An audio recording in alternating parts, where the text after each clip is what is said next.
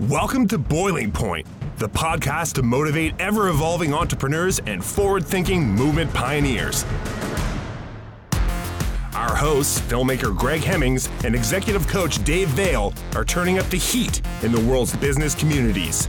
Our interviews with entrepreneurs, thought leaders, and movement makers are raising the temperature of inspiration. Live from the hottest studio in this quadrant of the universe, here are Dave and Greg. Welcome back to the Boiling Point. Dave, I am sweating for real reasons right now. But you know what? Here's the thing. No one wants to hear about it, is what I've been told. Feedback. No one wants to hear about where we are, technical difficulties, so we're not even going to talk about it. Well, we have to talk about it because one of the great people that gave us feedback is our guest today. So it was really neat asking for feedback, and people actually gave us feedback. And today, on the Boiling Point, we have somebody very special, somebody who is really rocking the podcast world, in fact, in the photography genre. And this guy has spoken to all the iconic photographers in the world, and it is incredibly cool what he's all up to. And I really want to introduce you to him sometime in person, hopefully. Yeah. And I met him at NMX this year, and we've chatted a number of times, and we're well connected. And I still am always afraid of pronouncing his name wrong. So we're going to give it a try. I call him Ibarionex, but I mess that up every time. Ibarionex, how are you, man? Correct me again if I'm wrong, okay, brother? Hey, Greg. It's great to talk to you again. It's always a pleasure. My name is pronounced Ibarionex, so it's Ibarionex. And I'm sure you hate it when people ask you multiple times. And is there any nickname that you go by? No. It's Ibarionex. My wife calls me other things when she's mad at me, but most people just call me Ibarionex. So can you tell us a little bit about the Candid Frame? This for us in the podcast world, we listen to your podcast certainly at our shop, Ibarionex. It's a regular on my list. But why don't you let our audience know a little bit about you and also what you're doing in the podcast world of photography? Well, the podcast was created about almost 8 years ago, or maybe 8 or 9. I lose track of time. It started in 2006, so whatever that makes it. It's an interview show in which I feature conversations with photographers about their work and their careers. So unlike a lot of the other podcasts that are out there that talk about equipment and gear, I'm talking more about creativity, about the business, about basically living a creative life. That is what sort of interests me more than talk about equipment or gear.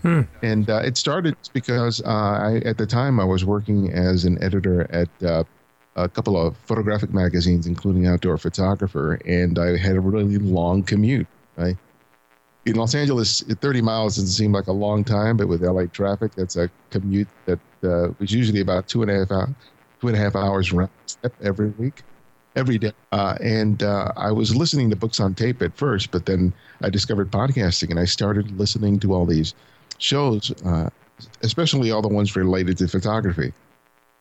And so many of the shows were really just talking about equipment. I thought it was quite a shame that no one was talking about photography. And I said, well, I know all these photographers and I know how to interview people as a result of the work that I do at the magazine. So let me just sort of figure this out and start producing the show.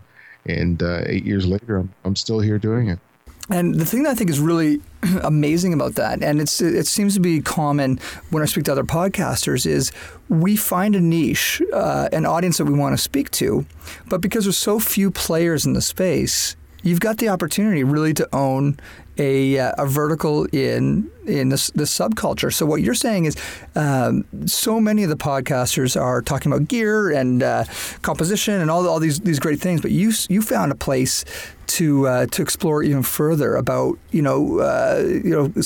almost where the inspiration of some of these photographers are coming from, and a little bit more deeper stories about living creative life. Would you say that's accurate? Yeah, I mean, I basically created a show that I knew I would want to listen to. I listen to a lot of podcasts, but sometimes they just end up being background noise, and but I wanted a show that would really kind of hold my attention for that commute time. And that's just why the show tends to be around 45 minutes, because I think on average, that's the average commute that most people have when they're traveling to and from work. Because I think a lot of people who listen to the show while they're commuting.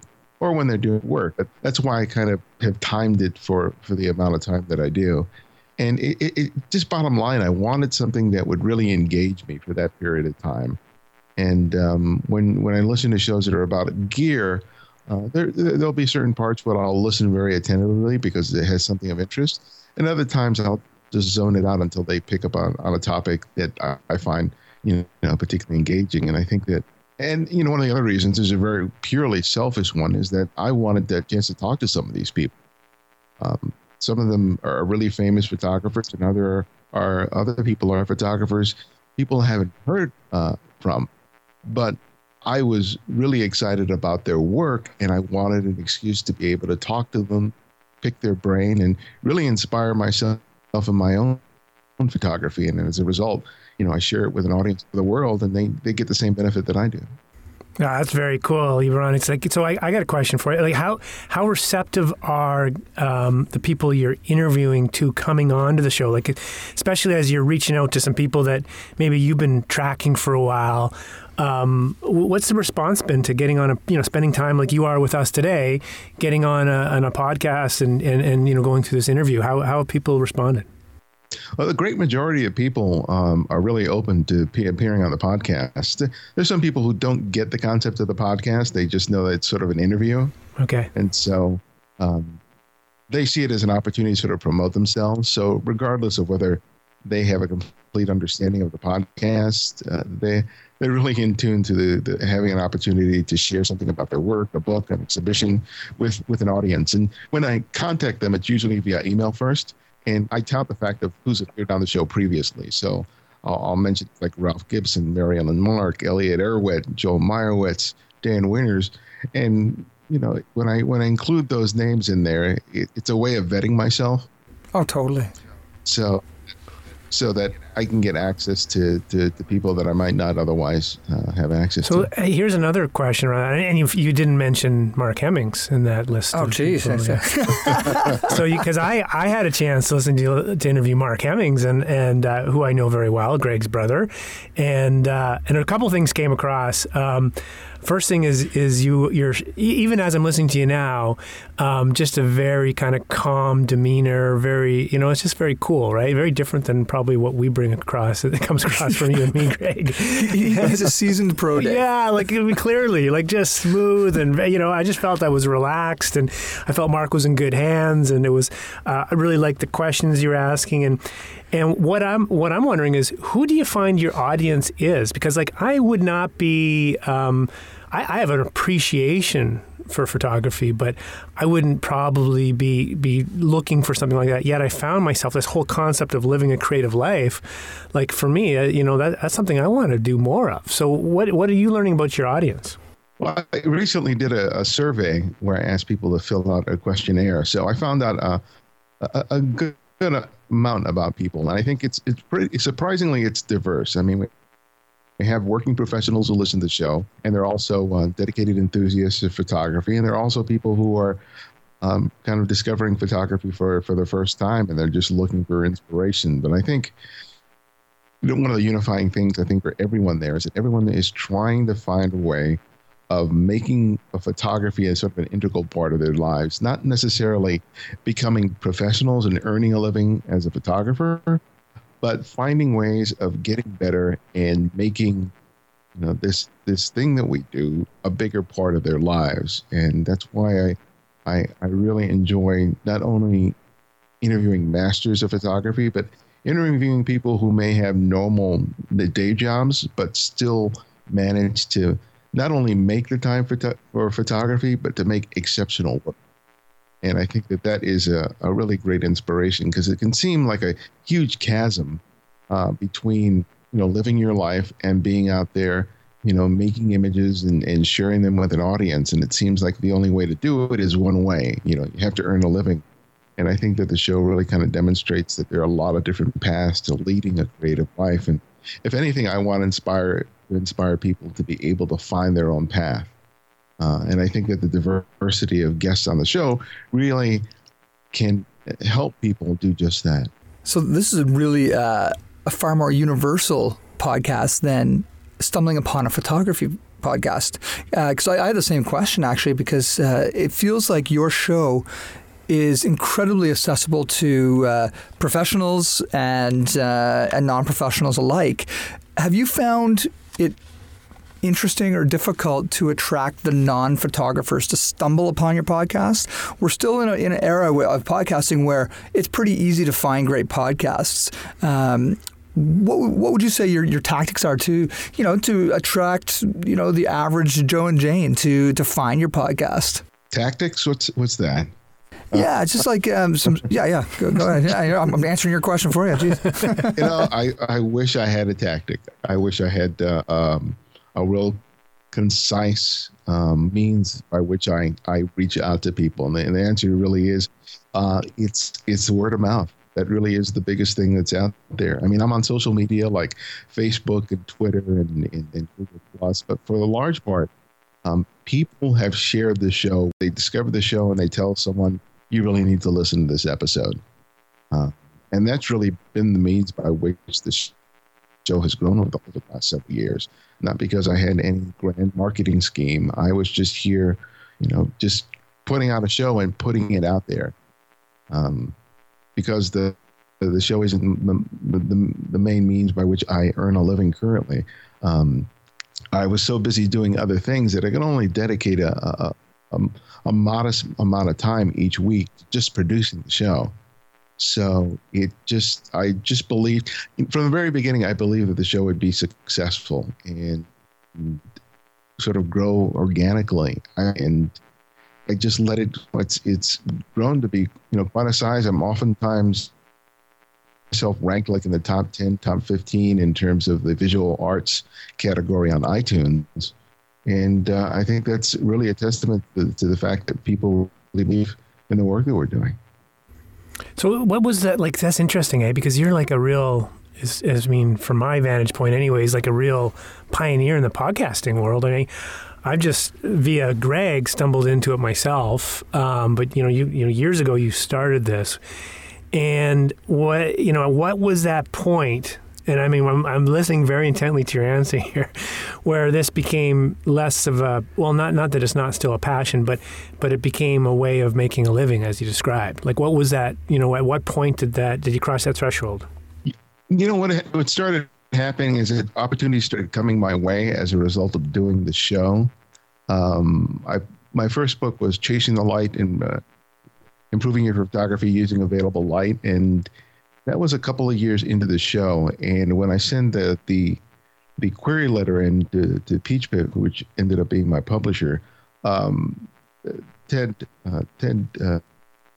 who was my editor, the one who bought into the project, was already aware of the show. So I had a certain cachet as a result of doing the show, because I started getting some name recognition, and that started creating more opportunities for me as a photographer and as a writer that I don't think would have been available to me had I just been writing magazine articles. It really helped to differentiate me. There's been a fair bit of discussion, certainly in our community, about the value of podcasting. And that's one of the reasons I wanted to bring you on to the show, is just to kind of inspire other people about, what they can do by building communities around blogging and a whole bunch of other things. But podcasting in particular is this phenomenal way to become a voice in your industry. You don't have to be an expert necessarily or the best in the world, but if you have the ability to bring guests around the microphone who are going to bring value to your listeners, it kind of it brings you into a place of authority. And that's kind of what you were just saying. When you wrote the book, the decision makers were like, "Oh yeah, we already know Candid Frame." It gave you this great credibility because you are having these conversations with so many of these iconic photographers. And I'd love to hear a little bit of your perspective on that, because it's kind of what we're trying to do here with Boiling Point. It's not that Dave and I are the experts in or the best executive coaches and filmmakers on earth. We dream that we are sometimes. But we want to be able to, inspire people through other stories. So yeah, what's your thoughts on that? It's a good, really good question. I think that though I may not have thought about it under these terms at the time, I think one of the reasons the show is successful is that I was building from my personal strengths.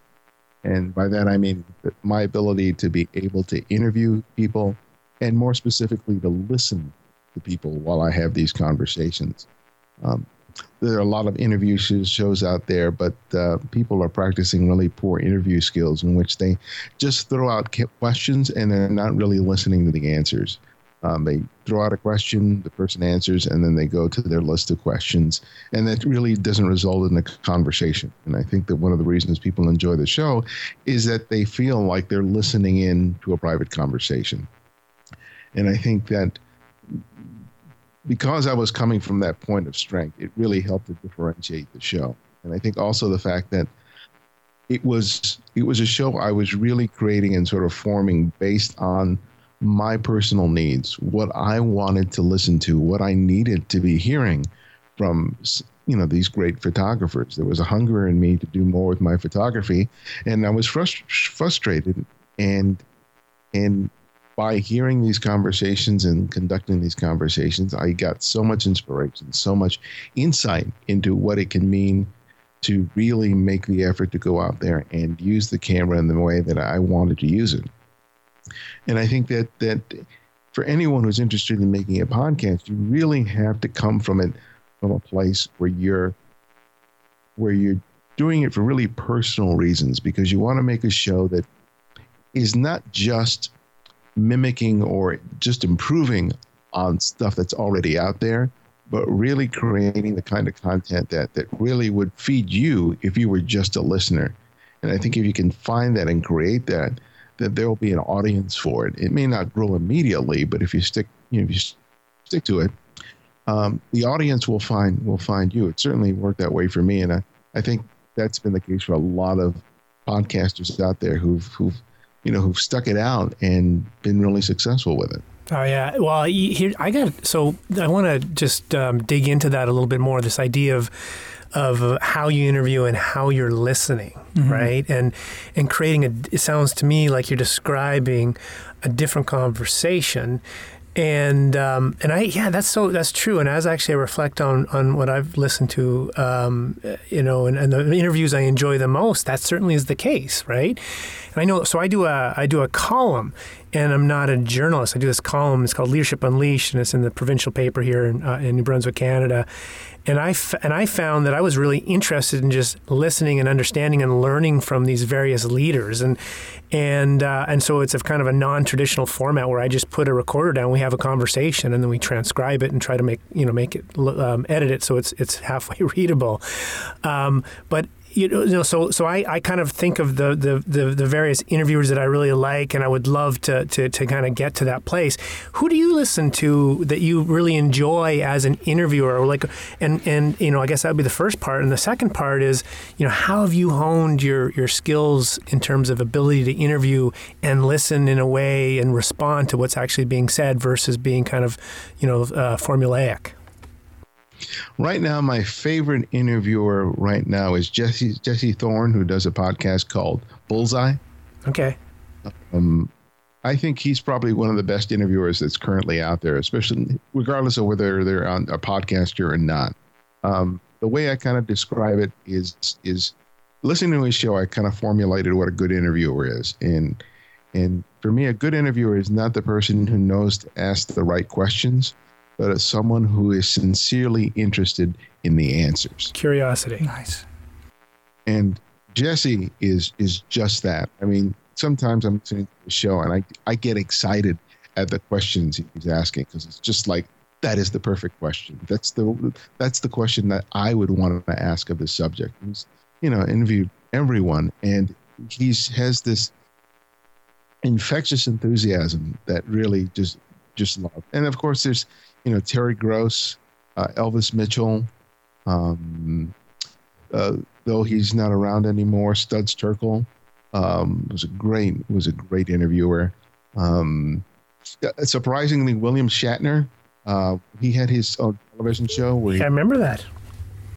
Yeah. William Shatner had a interview show that ran for a short length of time, and he would just interject himself during the conversations, which is a style that's very different from mine.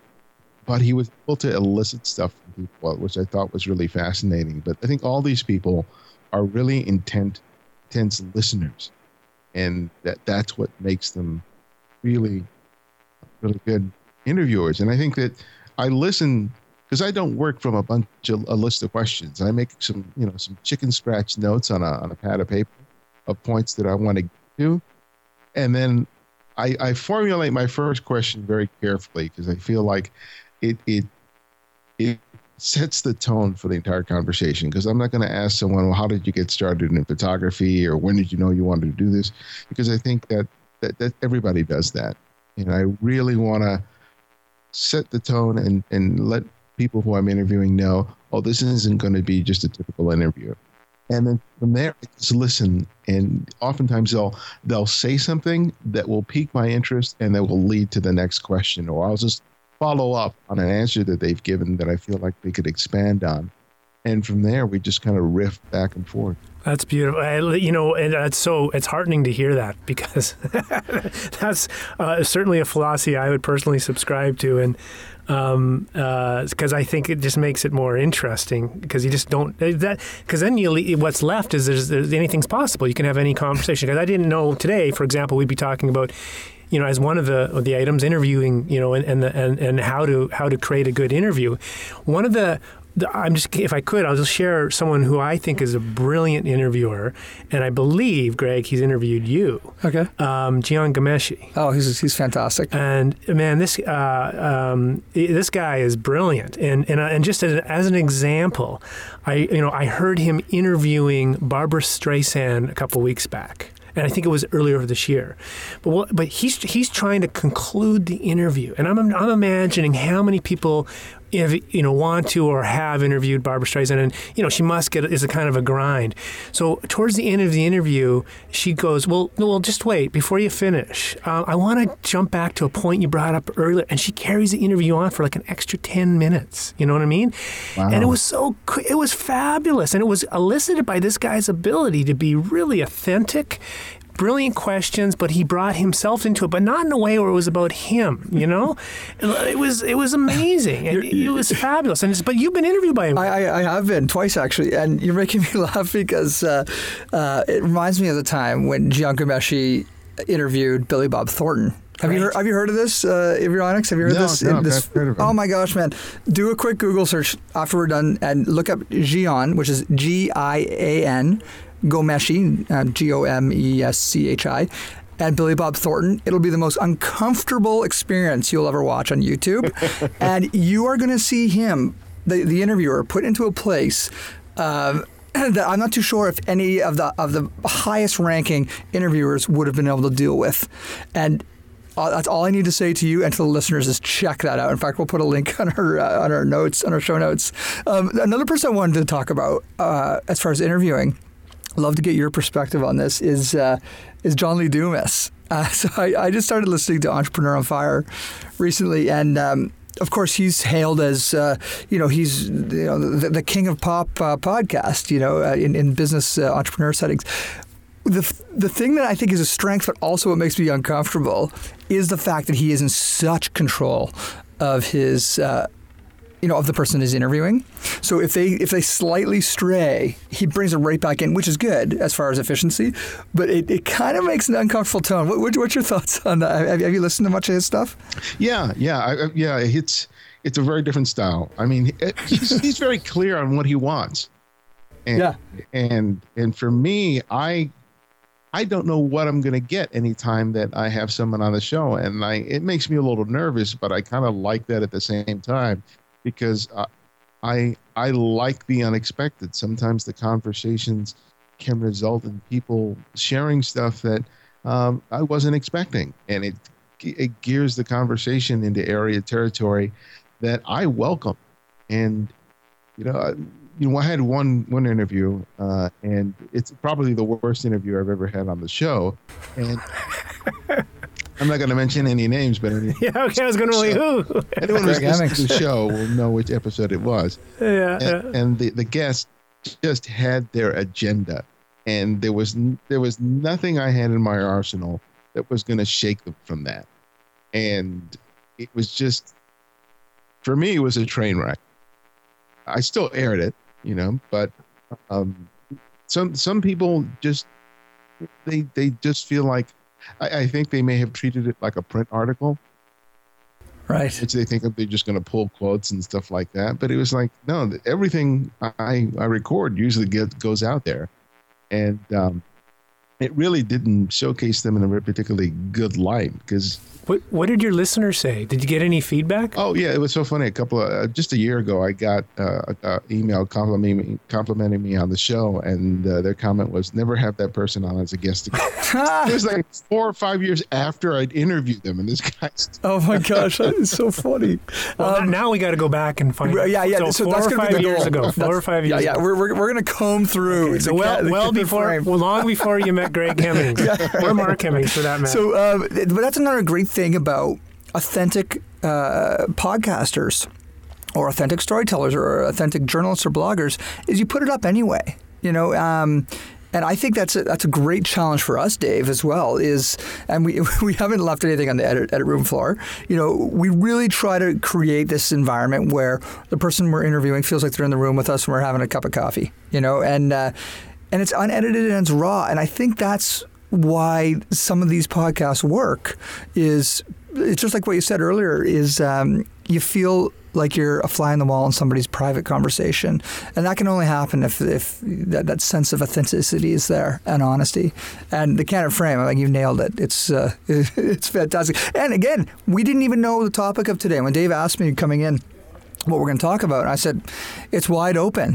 We've got a phenomenal photographer and podcaster on as a guest today, but it's going to be a wide open conversation. So this is good. So, closely to wrap up, would you have any advice or any next steps for a lot of those people who are talking to me, and probably you as well, about I might want to get into sharing my story as a podcaster, or get out there and connect and touch more people through this medium? What's some of your advice, would you say? Well, one, I think is if you're going to do it, just jump in and do it, but be willing to stick in for the duration. I think a lot of people kind of peter out after a short number of episodes because all of a sudden they realize how much work is involved. But I think if you're doing it from a place where you're doing it about something that you're passionate about, and then not just doing it because you think it's a good marketing move or because you want to make a whole lot of money on it, people want you to be authentic, as you mentioned, but part of that is being reliable. And if you're intermittent in terms of you producing podcasts, or they're not going to trust you as a content creator. And so I think, I started the show at first doing it every 2 weeks, and for me that was manageable. And at one point I realized I needed to turn up the burner, and so I dove in and started producing shows every week. And I think that's something that I needed to do. But by that time I was ready to do it. So. Though a lot of shows come out every week, probably a good bit of advice is probably to try and just start off with coming up with a show every 2 weeks, and try to have as many episodes in the can if you can, unless you're doing it, based on current events or something like that. Just to be able to, ride that learning curve, which you're going to have for the first couple of months, and then when you finally get a groove and you're really confident in terms of all the technical stuff and sort of finding your voice as a podcaster, then you can increase the frequency or make changes. But there's so many mistakes that I made, and all of them are public. So there has to be a comfort level with that, that's part of the like living on the bleeding edge, isn't it? Right. Yeah, and I think most people who listen to the show are very forgiving, except for poor audio quality. Oh, geez, now you're killing us, because we had you coming in and out earlier on the Skype, so hopefully I have to edit all that out. Yeah. Oh, the only time we'll ever edit is if we lost connection. Yeah. But listening to you guys, your sound quality and your content is solid. So. Well, thanks, man. And we really do appreciate that. And selfishly, we have been bringing in some heroes in our mind of podcasting, you being one of them. Dino Dogan, Mike Brooks, a few of these other people who really understand podcasting. And in a way, we want them to experience our interview style and get their feedback. And again, many thanks for your feedback too, which was, I'm a very fast talker, and when we've got the opportunity for a lot of people to listen to us slowing down and breathing's okay. And that's a natural Greg Hemmings thing. I really need to slow it down a little bit, But that's feedback that we got. Yeah, and we got all sorts of great feedback. So and please, we're looking for more. Particularly around interviewing style and that kind of thing. I'm all ears when it comes to that. Ibarionex. Last question I'll ask is. I'm just, I'm really, I guess, kind of captivated by this idea, that you described, like, how to, or people wanting to live a creative life, and it goes well beyond photography, I believe, because I know I'm having a lot of conversations about creativity and what that means and how people can unleash it and how important that is to really exercise the right side of our brain, if you will. Any advice, based on your personal knowledge or through interviews or just what you've learned around, like how do you help people create, or how can someone help start to create, live that creative life that you're describing? Do something every day. If you're a photographer, always have a camera with you and make pictures. Don't relegate it to just on the weekends or when you go on vacation. If you like to draw, have a notepad, have a moleskin notepad, and just sketch. I think that some of the most amazing talented people that I've met are always being creative. Dan Winters is probably the pinnacle of that, because when he's not photographing, he's building something. When he's not building something, he's drawing. When he's not drawing, he's being a beekeeper in his behind his studio. He's always doing something. And I think that a lot of people think about being creative as something they'll do eventually. And it's like, if you just turn off the television set, you don't have to do it for a long time. I mean, sometimes because I work at home, I'm so busy that the only time I get to photograph is when I'm walking my dog for an hour.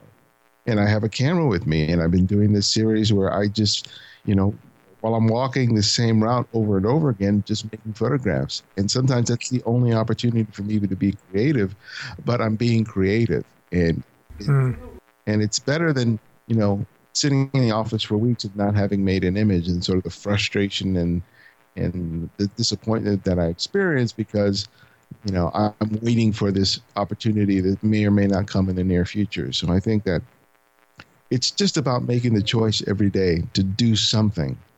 And that even though it may not be a huge part of your day, it's probably going to be the most satisfying part. Oh, it's beautiful. It is. No, it really is. Yeah, I mean, totally. and I think I'm hearing that actually, what ties in, even just having successful podcasts and living creatively, is having the discipline to make sure you're doing it on a daily basis. What I'm hearing from you, that's very good advice. Thank you so much. Yeah, thanks a lot, man. And let us know the best way for our audience to get in touch. Yeah, they can listen to the show by visiting thecandidframe.com, and they'll see the 282 interviews I have, or 253. I was counting. Wow. That are up there. And they can always contact me by just emailing me at thecandidframe@gmail.com. And I'm also on Facebook and Twitter and Google+. And I always welcome hearing from people. Oh, this is great. Thank you so much for the time, man. And I got to tell you, walking down the hall of that Vegas hotel, when I saw this cool guy walking with a really cool hat, I went over to say hi to him, and it was you. And I'm so glad I did, man, because really, those quick little meetings we had at the New Media Expo turned into a bunch of really neat things. And I really look forward to a long-lasting relationship with you, and really hope that we can bump into each other again sometime in the really near future. Yeah, easily that was the best part of going to Vegas, having a chance to meet you. So, Greg, it's my feelings mutual. Awesome, man. Awesome. Well, have a great one. We're going to do a recap, and we're looking forward to following you on the Candid Frame. And thanks again, man. Have a great one. All right, guys. Take care. Take care, cheers. you too. Thanks Bye-bye. so much. Bye-bye. That was awesome. Yeah, he is. What a thoughtful person, and just sharing, and just you just get a sense of just a very, I get a sense of just a very kind person. He's a very kind person and thoughtful. You said it right. Yeah, and just willing to share and even to make time to be on here. And we had some technical glitches that no one will hear because of the fabulous editing that our producer happens. Matt's going to do. We love you, Matt. Yes, but I like what he had to say, and I was really interested in his interview style and what works for him and what works then by extension for his audience.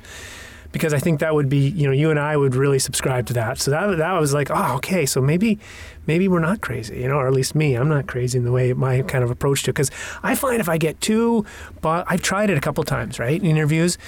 I get all my questions down ahead of time, and it's just too rigid, and I don't enjoy it. And the whole thing, the whole purpose of doing this is, for me, not at all. Like, there's some points I want to hit, but it's really cool when you can go down to a place and that just comes out like this, like describing, him sharing, here's the people you should listen to.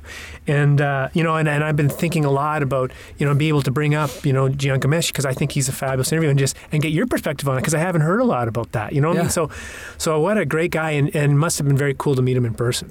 Oh, yeah, a fantastic guy. And like you said, he's just a calm, thoughtful person. So the voice that you hear on his microphone and the person that you're imagining is him in real life, right. And I think that's one of my biggest takeaways too in learning to be an interviewer. Now, thinking about that, I have been interviewing people for film for many years, but interviewing people in this format, a little bit more of a radio style, it's brand new. So when he sent you and I a little bit of feedback a while ago about, Greg, you should slow down a little bit in how you deliver. That is worth gold, but that's the type of thing he would tell you in person. And you just did right now. I know. As you thought, you just slowed down. I slowed down. So it's keeping the enthusiasm, but keeping it clear and slowing it down. That's what he was saying, hey? That's right. The other thing that I took away was doing something creative every day. Yeah. And it is so important. And I think about that I almost feel that it might be a little bit of a disease that I'm afflicted with, maybe, where I cannot slow down. I have fear of missing those creative opportunities, and whether that creative opportunity is going on a hike, or creating electronic music, or playing in the band, or making a film. There's so many things, and for you, playing hockey and dining out at awesome restaurants and traveling, like you and I are very similar in that respect. Not letting that opportunity to be creative happen on a daily basis is very difficult for me and fearful. That's the thing in life I'm most afraid of. Well, no, but you're a really good role model, actually, of exactly what he's describing for me, because I look at what you're doing every time I look at Facebook. I'm like, oh my God, how did he go? Whatever the Appalachian Trail, or where were you like recently? Like you were like, the postcards come in through and I'm like, this guy's doing everything, right?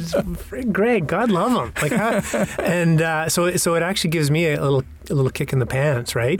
I think the other thing to consider is a lot of, and I like what he described, is a lot of people they see creative being, you have to be painting. Right. Or a photographer. Those are the creative outlets.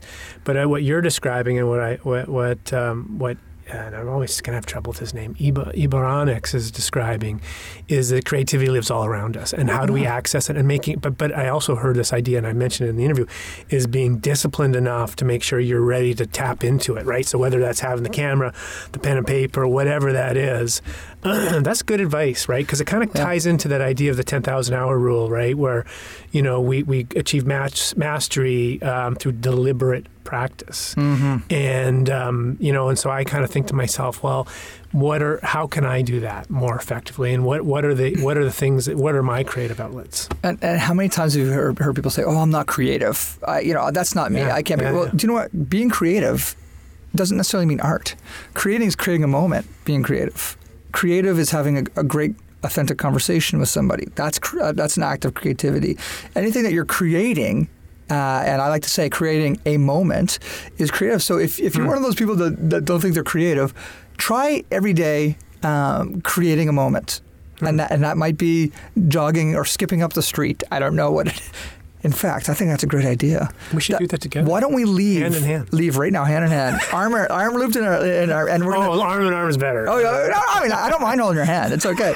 It's we've done that before, right? You know what though? Honestly, in all seriousness, and if people listen to this and they want to make any comments, anyone that knows Greg, and if you don't know Greg and you go in and look at his stuff, you actually could give workshops on being creative. I think they're really, honestly. If you haven't, you should. Maybe I should be a creative coach with vision coaching. You could. Look at this. All these new lines of revenue, these new offerings. This is brilliant. All about the money, baby. Who do we have on next, man? Who do we have on next? Gene Fowler. From talk about creative. Hugely creative. And you know what? He's got a story. So check it out next week. Check us out on Twitter at Boiling Point Pod, www.boilingpointpodcast.com, and Facebook on Boiling Point, and share and rate. We love hearing feedback, guys, and thank you so much for being loyal listeners.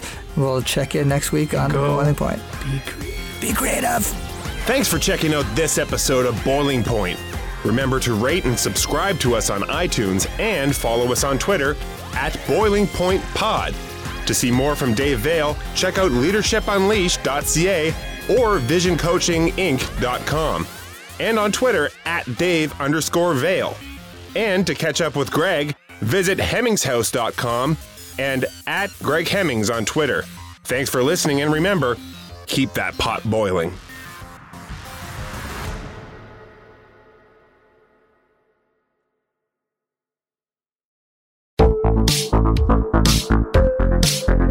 Hi, I'm Connie Thiessen, the host of Broadcast Dialogue, the podcast. We focus on Canada and the challenges facing Canadian radio and TV, as well as highlighting those moving the industry forward from podcasting and streaming to new broadcast tech. Check us out at broadcastdialogue.com or your favorite podcast app.